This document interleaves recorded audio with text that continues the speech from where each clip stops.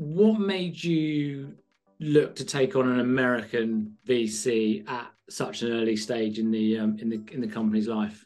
Reality. Yeah. So we tried to raise money in Israel for 6 to 9 months. I think we met with everyone that has a bank account, more or less. At the time, got no from all of them. I think by the time we tried that in the US, we were a lot better at it than 6 months ago.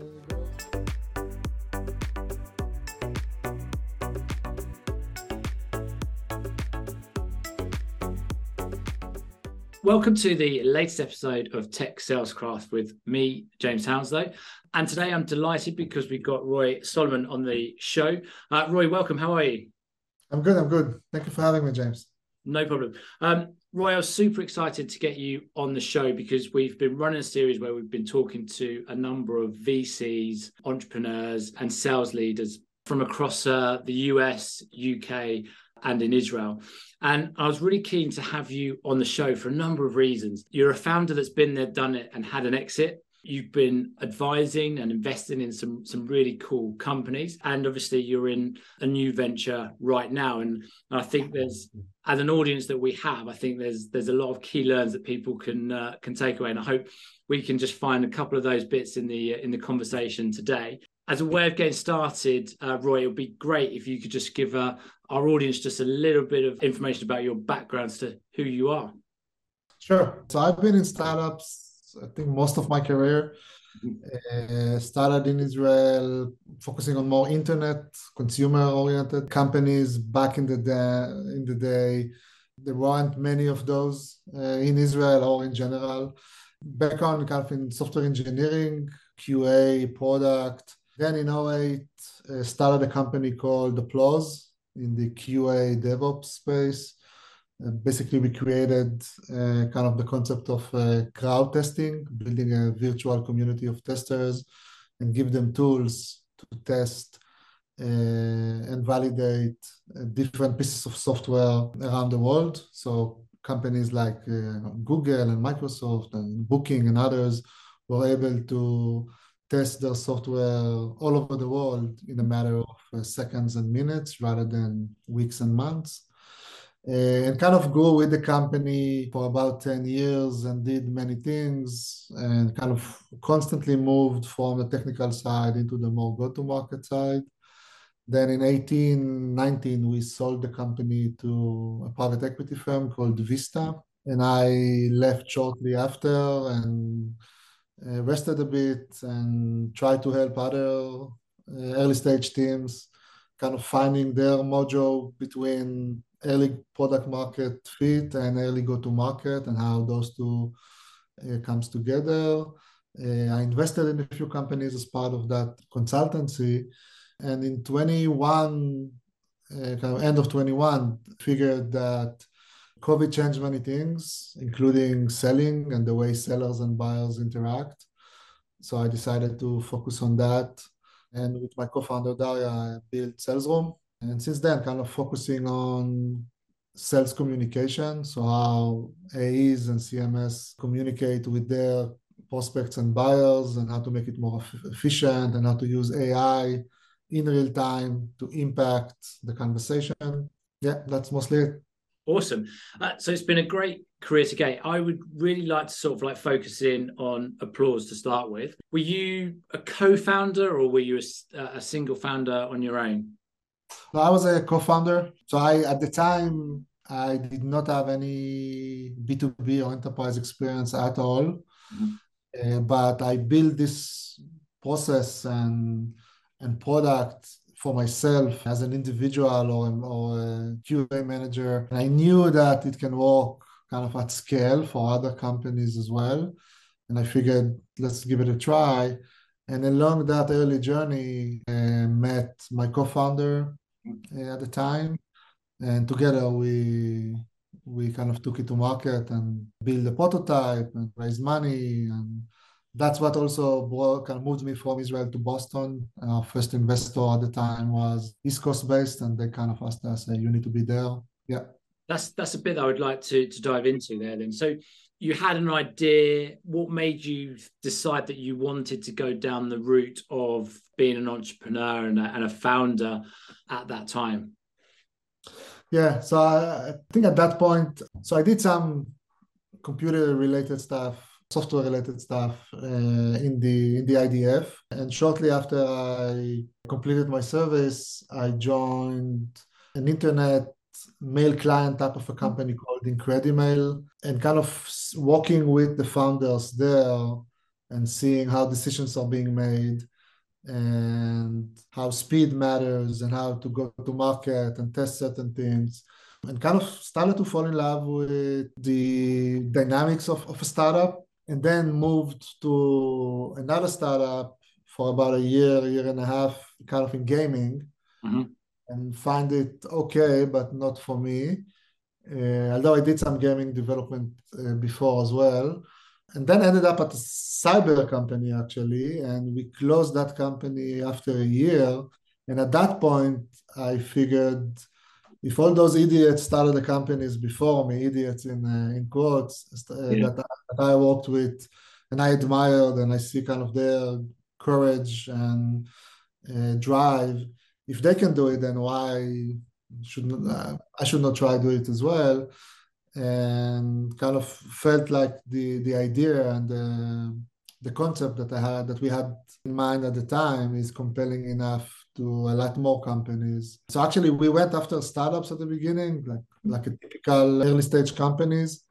And through the feedback from other early stage teams, you kind of start building your confidence and saying, hey, you are not dreaming in a bubble. There's actually value here, and they're willing to give you a try. So that helped as well. Nice. So you get the company going, you go to look at investments, which a lot of tech companies obviously do. What made you look to take on an American VC at such an early stage in the company's life? Reality. So we tried to raise money in Israel for 6 to 9 months. I think we met with everyone that has a bank account, more or less. And at the time got no from all of them. I think throughout this process, we got a lot better at it as well. So because after a no, you debrief, you figure out, okay, what went wrong? What can we improve in the story, in the feedback that we're getting from customers? I think by the time we tried that in the US, we were a lot better at it than 6 months ago. And in the US, it was a lot faster, easier. It's never easy, but it was a lot easier. Also, I think at the time, the US was a better market for us from an investment standpoint. There was more openness to invest in something that is not, like, doesn't fit into a very specific category. Now DevOps is a category that is well known and there's a lot of money in it, but in '08, either you sold to developers or you sold to IT. There wasn't this brainchild between those two categories. To be honest, I was and in other journeys as well, because I helped some of the teams that I was involved with to raise money as well. And for Salesroom, I was never successful raising money in Israel for some reason. The US market worked better for me. Yeah, worked out really well in the end for you. So how did both you and your co-founder both head to the US, or how did, if you were the only one, how did you decide? Did you draw the short straw, or? No, both of us did. He actually lived in Boston before me, decided to go back to Israel. This is when we met, then decided to go back. So both of us went back. Okay. And is that why Boston is the location? Yeah, it's again more accident than anything else. I think over the years, as I got used to the weather, I also fall in love with it as well, and kind of with the community there. It's not as robust as the communities in the Valley or in New York, but I actually like that. I like that it's a bit more quiet, a bit more, it has character that is more than just tech. I'm a big believer in diversity as much as I can. That's why we decided to stay here for. It's a great place, so I totally understand why you would decide that.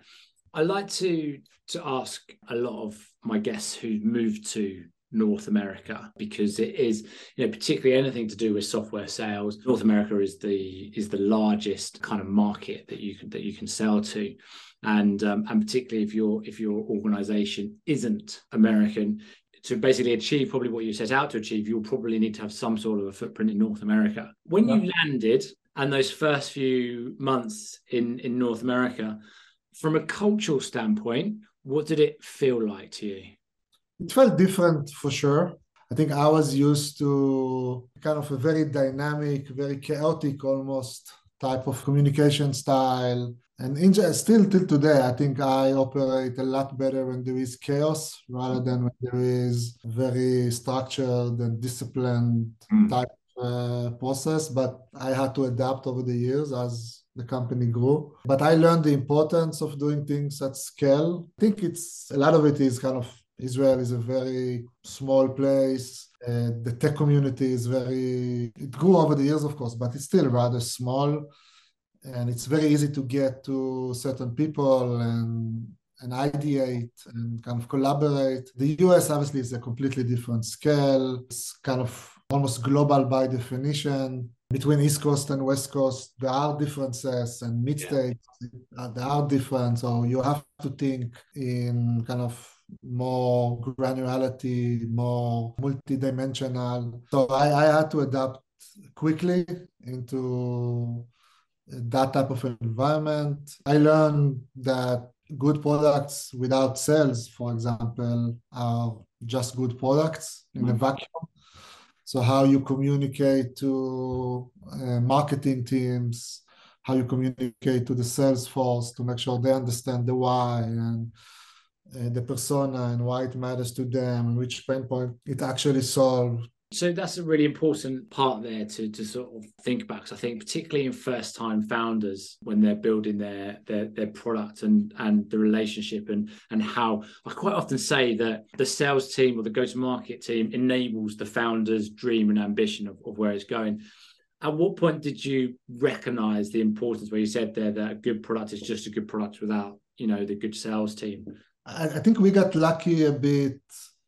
But one of the first hires we made, and it's not something that at the time was common. Still, I think investors would advise most founders, hey, don't hire someone in sales until you sell your first 10 deals yourself. I think you should take that advice within reason. For us, what worked well actually was hiring someone that's experienced in sales very early on, way before product market fit, because it forces us to do the right things early on, and it increased the feedback loop significantly. Yeah. So instead of me talking with 10 customers a month, if I'm lucky, or a quarter, and another co-founder do another 5 or so, bringing a professional seller with a drive that all day long reach out to people can really accelerate the feedback loop, as long as you're willing to listen. Obviously, if you don't listen, then it doesn't matter. So for us, that worked really, really well. And I think for products that are more complex to explain, that maybe create some sort of a category in a way that may be deep in tech and requires significant implementation, I actually think hiring sales early on, if you have the money, is probably the best thing you can do before marketing, before product, before taking in scale, getting more people to go to market with and strategically spread the wealth of knowledge and the concept that you bring to the market can benefit early stage teams significantly. That's really interesting. Was this your first sales hire that you've had ever made, along with being the first sales hire for this organization? What would you say would have been your key learns from that experience? If you can remember back then, it sounds like it was a pretty successful hire, but if you were to talk through anybody else, this is a really critical part for many organizations, is getting that first hire in and getting it right. But getting any sales hire right has its challenges. What would you say you learned from that overall experience that you could share with people? I think what worked for us was hiring someone with immense drive, work ethics, really someone that is willing to bounce on every wall, that is willing to speak with him. Yeah. and start a conversation. It doesn't have to be the smartest guy in the room, the most experienced guy in the room, but someone that is willing to really carve his or her path without a playbook, without guidance, obviously with some guidance around the product and the market. I think in this example, it was his first time selling in DevOps. He had other IT data-related experience, but first time in QA. But still, there are fundamentals in sales that are always true, regardless of what you're selling. The immense ability to go after the right personas, people with the right title, and send them a note and go visit them and call them constantly. Getting a lot of no's along the way, it doesn't really matter. It's enough that you get one yes a day or a week to make enough progress. I think that mentality stayed with us for a long time and kind of was a big part of our DNA eventually. And more than just the product, more than just the tech, more kind of our ability to interact with the market in a personal level was the key to our success. I like it. So I just want to home in on a bit there. So you talked a lot there when hiring this salesperson about character rather than experience. Yeah. I speak to a lot of founders, as you can imagine, and I know you have a network of them too. When they look at their first sales hire, they want them to come from the sector that they're in and have a black book of contacts because they say that's going to be a quick win. So a lot of times that comes from the VC, giving the advice in there. What would you say to those founders now as to why you didn't do that and why, as a lot of very successful leaders do, talk about character over experience? I think Rolodex can help, but you kind of exhaust it very quickly. And then what? And maybe it's okay for some. I know, for example, in cyber, a lot of the first deals come from within network because the CSO community is also rather small and well connected. So that's fine. But as you think beyond the first 10 customers, I think having a process, having a driven individual that is willing to go after whatever markets make sense at the time is a lot more important than someone that knows 10 people that might be good potential early adapter for you. Also, you don't really know, if we're honest, you don't really know who's going to be the best customer for you. Like for us at Applause, a year or two into the company, if you would ask me before if those going to be your customers at that early stage, I would tell you, no way. Like Hasbro, like a game company, like a traditional game company, Bloomberg, gambling companies. It's hard to plan for it. It's hard to hire for those categories when you do planning. Also, I can tell you for Salesroom, for example, we have customers in Germany that if you would ask me if that's going to be a strategic market for you, I would tell you, no way. You don't really know. So what you can do best is just hire the person that is willing to speak with everyone and be open about it and be sensitive enough to listen to their pain point and figure out if there is commonality here. And after a few years, when you are a bit more established and have more kind of a bigger customer base and more success stories, you can go back and say, okay, let's look at the macro level and figure out which teams we want to have to focus on which categories. But at the beginning, again, you don't have it. I'd rather hire for character rather than make the mistake of going after a specific category that may not adapt me at all. And then I need to let go of that person, hire another person. That cycle costs a lot of time. It does. So in your career, you started out on the technical side and you've kind of moved forward to obviously being a founder, growing a company, but you do a lot of advising around go-to-market now and being on that sales side. How have you found life on the other side from technology on the sales side? It's interesting. I always like to say that the world would be better if we can run go-to-market teams the way we run engineering teams in a way. So more accountability, you can measure more things, and for sure, sales and marketing as categories improved a lot in that regards. There are a lot more analytics. There are whole categories around how to measure certain things and telling you where to invest and how to forecast and so on. But as I said, I think at the end of the day, the combination of both typically is what brings success. You can't be an amazing product with no smartness or ideas or planning around go-to-market often enough, and vice versa. You can invest a lot in go-to-market and a brand and storytelling and so on. But at some point, if the product doesn't live up to the story, it's not going to matter as well. And perhaps we're starting to see that now in 23, where there was a lot of money before, a lot of stories to be told. But now where budgets are more under scrutiny, let's say, it's kind of the stronger products are those that are going to survive in a way. So finding that balance between those two is what I found interesting. I was never the best engineer in the room. I was never the best sales manager in the room, but something between those two is where I think I can add a few value points. Like it. You'd have seen from the experience that you've had both running a business and from your time where you've been doing some advisory and investing that globally there's a 40% churn rate of salespeople within the first year, particularly within companies from kind of seed, depending on how much money they have at seed, and kind of Series C funding, it's huge. And, we don't need to split the detail on the effects that has in an organization. But what have you learned over your time to try and perfect, and no one's got the silver bullet for it, but to perfect a process of identifying a candidate that stands the best chance of being successful in your organization? First of all, I can't say I was more successful than the market statistics, unfortunately.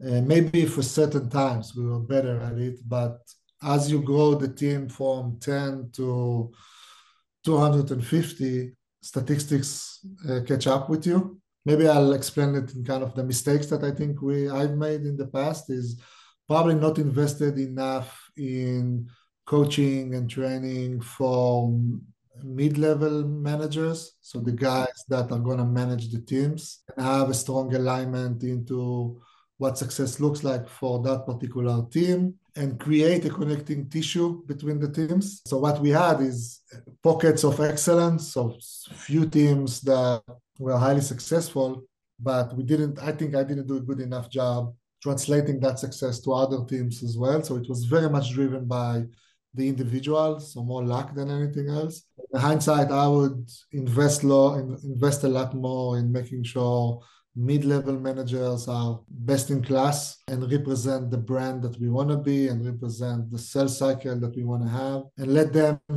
make the hiring decision at that point. I think supporting the sales team across the board from the entire organization is super important and speaks a lot about the DNA of the company. So I never liked the tension between sales and marketing, where marketing feels like their job is to just create assets for the sales, but at that point, it's the sales job to make the close. For example, how you incentivize marketing leaders is super important. If they don't have a significant component of their compensation aligned with sales, so aligned with revenue goals, instantly you're creating a misalignment there. Same with product, same with engineering. So in many ways, I'm a big believer that everyone is in sales one way or another. Obviously, within reason, you also need to develop things for the future. So hiring people that can thrive in that environment was very important. If you are one of those person that needs a playbook and then go into his or her corner, execute against that playbook again and again and again until you find success, which can work at certain companies, we learned that you are not going to be successful with us. For example, we've made the mistake at Applause trying to hire people from HP, which at the time was the QA leader in many ways. There were pockets of success, so individuals that had a lot of market knowledge and got what we did instantly and was super successful with us. But managers from those companies, for example, I don't think we were never successful, make them work for us. Interesting. There's something that I really like about what so I said to you, the question that I said to you was in trying to learn from the hiring process to identify the right people to be successful, you swung around the other way, and a lot of really great sales leaders and founders that I've spoken to always say that we probably got it right more often than we got it wrong, but our onboarding and how we handled things after somebody arrived was where things fell down. And you spoke about all of that out the other side, which I find fascinating and puts you obviously in the reasons why you've been so successful is looking at the other side of it. But if there is one or two bits that you can identify from your interview process that you add in, whether it be a scorecard, a challenge, if there's anything there that you've picked up from people you've spoken to, the interviews that done, that helps you to understand if you're identifying if someone's right, what would that be? I like to understand what drives them. Mm. So, and again, nothing here is going to be news, but asking kind of what they're passionate about and go through that rabbit hole and talk about why and what does it mean and what made them make the decisions getting there. The ability to communicate. I think what was important for me was I'm kind of what you see is what you get type of a person for the good and the bad. And I learned along the way that for some people, it's very hard to communicate this way. So I knew to begin with that even if they are amazing, I'm not going to be successful with them or set them up for success. But I also expect that from the team as well. So if you have a need, if you have a gap, if you see something that is wrong, if you think I'm an idiot, no problem. Let's have a conversation. Let's talk about it. And I think that's now you can describe it as kind of startup mentality, but I think it's true regardless. Even if you work at Google, that's the mentality you should have if you want to make an impact within reason. Obviously, there are always politics involved. So I was looking for someone I can communicate with genuinely, directly, quickly. I think speed of execution is often more important than the best idea in the room. So I was looking for examples in which the person made significant decision in their life. For example, immigrants. Immigrants doesn't have to be from Israel to the US or from the UK to Portugal. You were born and raised in Michigan and you decided to move to Boston. Why? What was the reason there? What was the story? Or you moved to California to find a job in tech. Before that, you were in printing. What was the reasoning? So kind of hooking up to those examples. Second, I try to figure out if they're curious about technology. At the end of the day, we're selling to technical people, and technical people can recognize immediately if you are selling something that you really feel passionate about, or you're just selling something. So I was looking for that curiosity. Which apps are you using? Why are you using them? Did you look at the alternatives? Again, they don't need to be top contributes to GitHub or kind of play with code as a hobby, but they need to love technology to be part for kind of in a technology company. We spoke on this off air, but just coming back to it, you came across from Israel at a time where most Israeli tech companies who needed to go to the US sent a senior leader over. Even to do with the business that you're with now kind of helps the fact that that's not necessary now. You don't have to go from Israel to the US, and that has its pros and its cons. But you mentioned something early on in this conversation that the people from the West are different to the people central and are different to people on the East Coast of the USA. How much were you able to find that out by living in North America?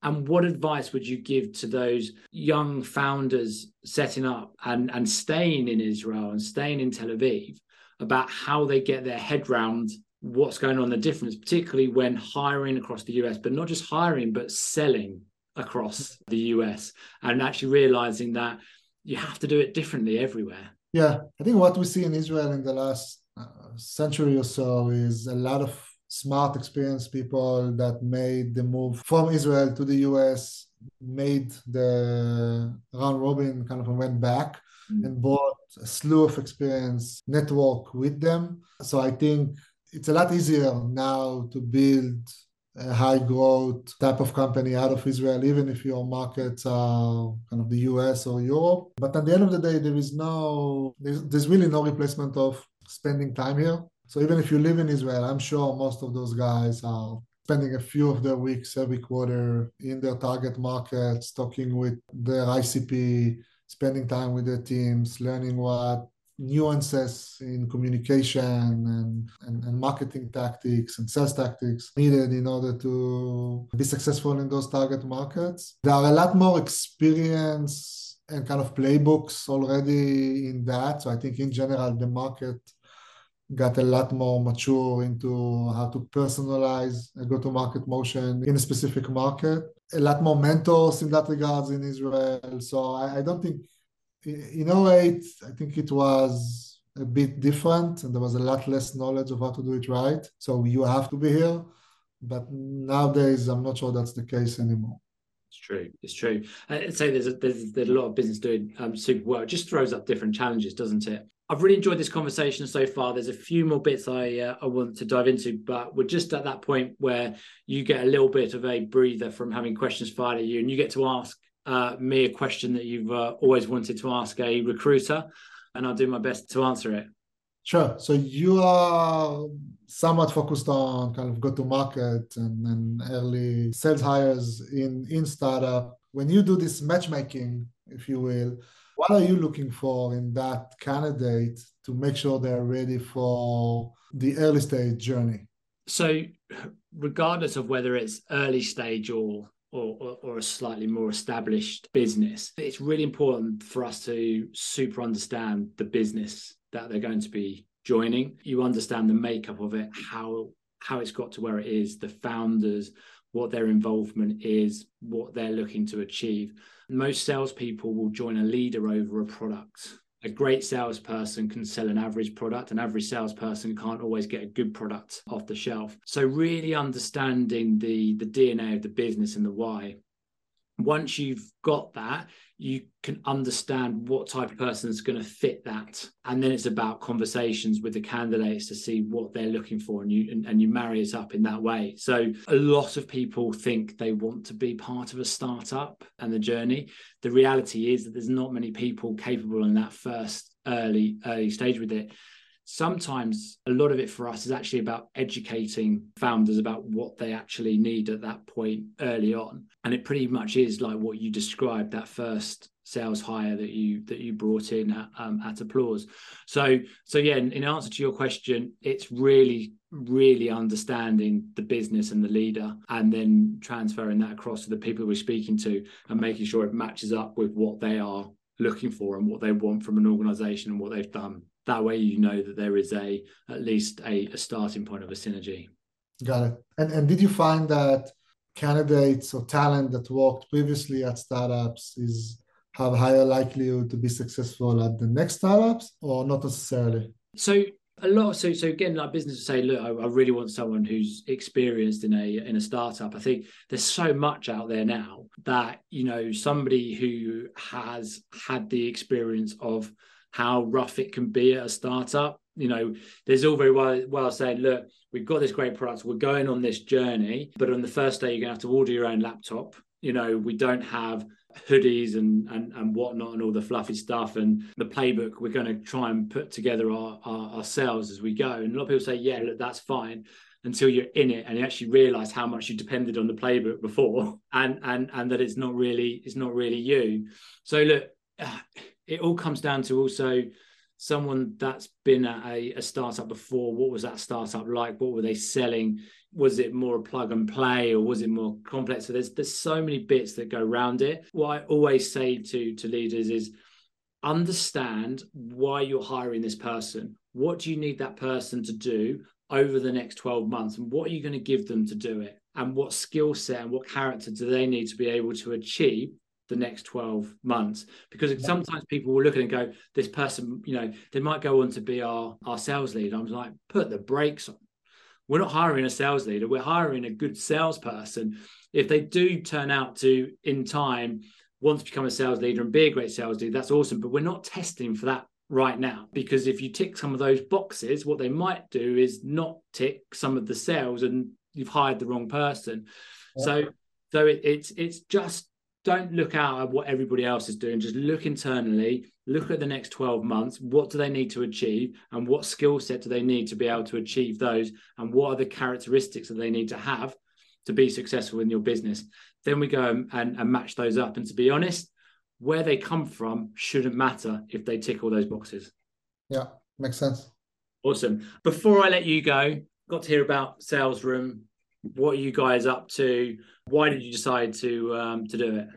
Sure. So, as I mentioned earlier, I think we felt like Zoom or Google Meet or Teams were never built for such a complex use case like seller-buyers interaction. So we're talking about 6 to 9 months long conversations, a lot of stakeholders involved in the process, a lot of information, and more than anything, a lot of trust and rapport that needs to be built between all those stakeholders. And there is a lot more than just video, audio, and screen share that comes into that play. So we decided to build exactly that, to build a meeting platform for sellers that is powered by AI and experience.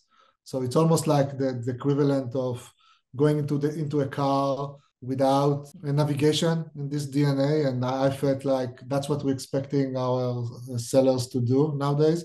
Yes, we can help them with some maps and some information that is generic, but in the meeting itself, where it matters the most, when they build the trust, they're on their own. Like, nothing have your back on Zoom.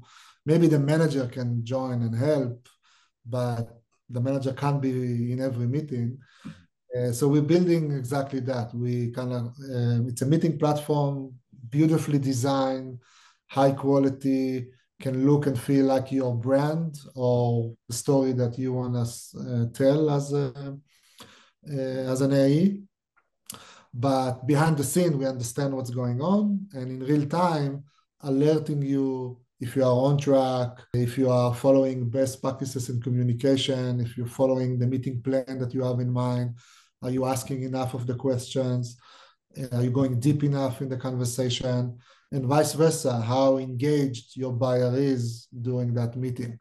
And if they are not engaged enough, suggest a few ways to bring them back into the conversation. When we're communicating over screen, we lost a lot of the kind of basic communication cues that we used to have face-to-face, body language and energy that we just feel when we are together. And we're trying to bring a lot of that into virtual meetings. Like it a lot.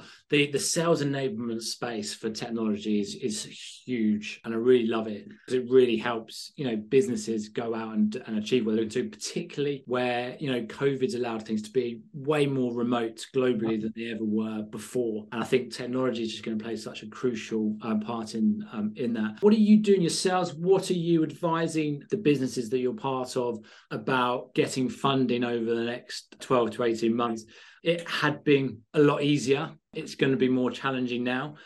So what do people should be focusing on if they're going to be wanting to head to the VC rooms in the latter part of this year? I think you should operate with the assumptions that you will not be able to raise money, and at the same time try to raise money.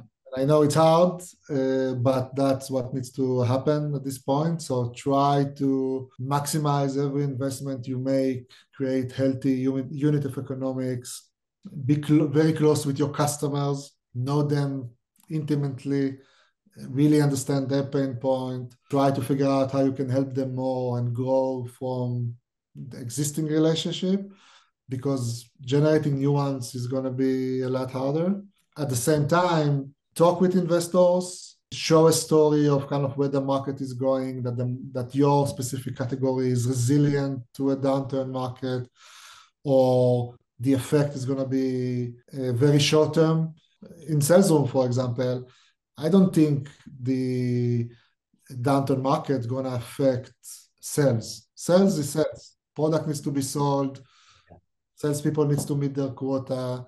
Communication is still super important in that regard. Obviously, you need to make sure what you're selling is a high priority item for the buyer. That's the challenge nowadays. But if I'm looking 10 years ahead, I don't see a big risk. I think virtual selling is here to stay. AI is just the beginning in many ways.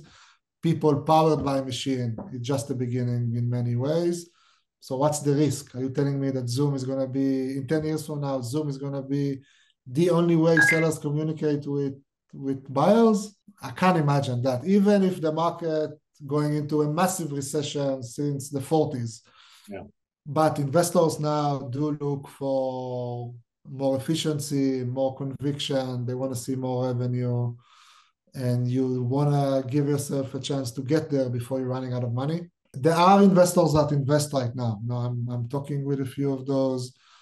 It's not like the market is in a complete shutdown, but there are a lot less opportunities, that's for sure.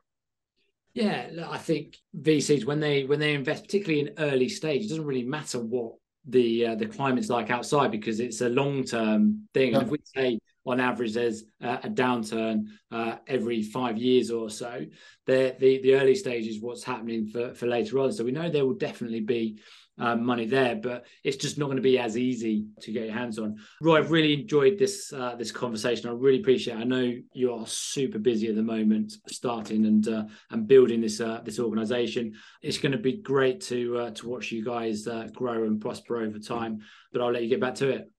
Thank you very much, James. Awesome.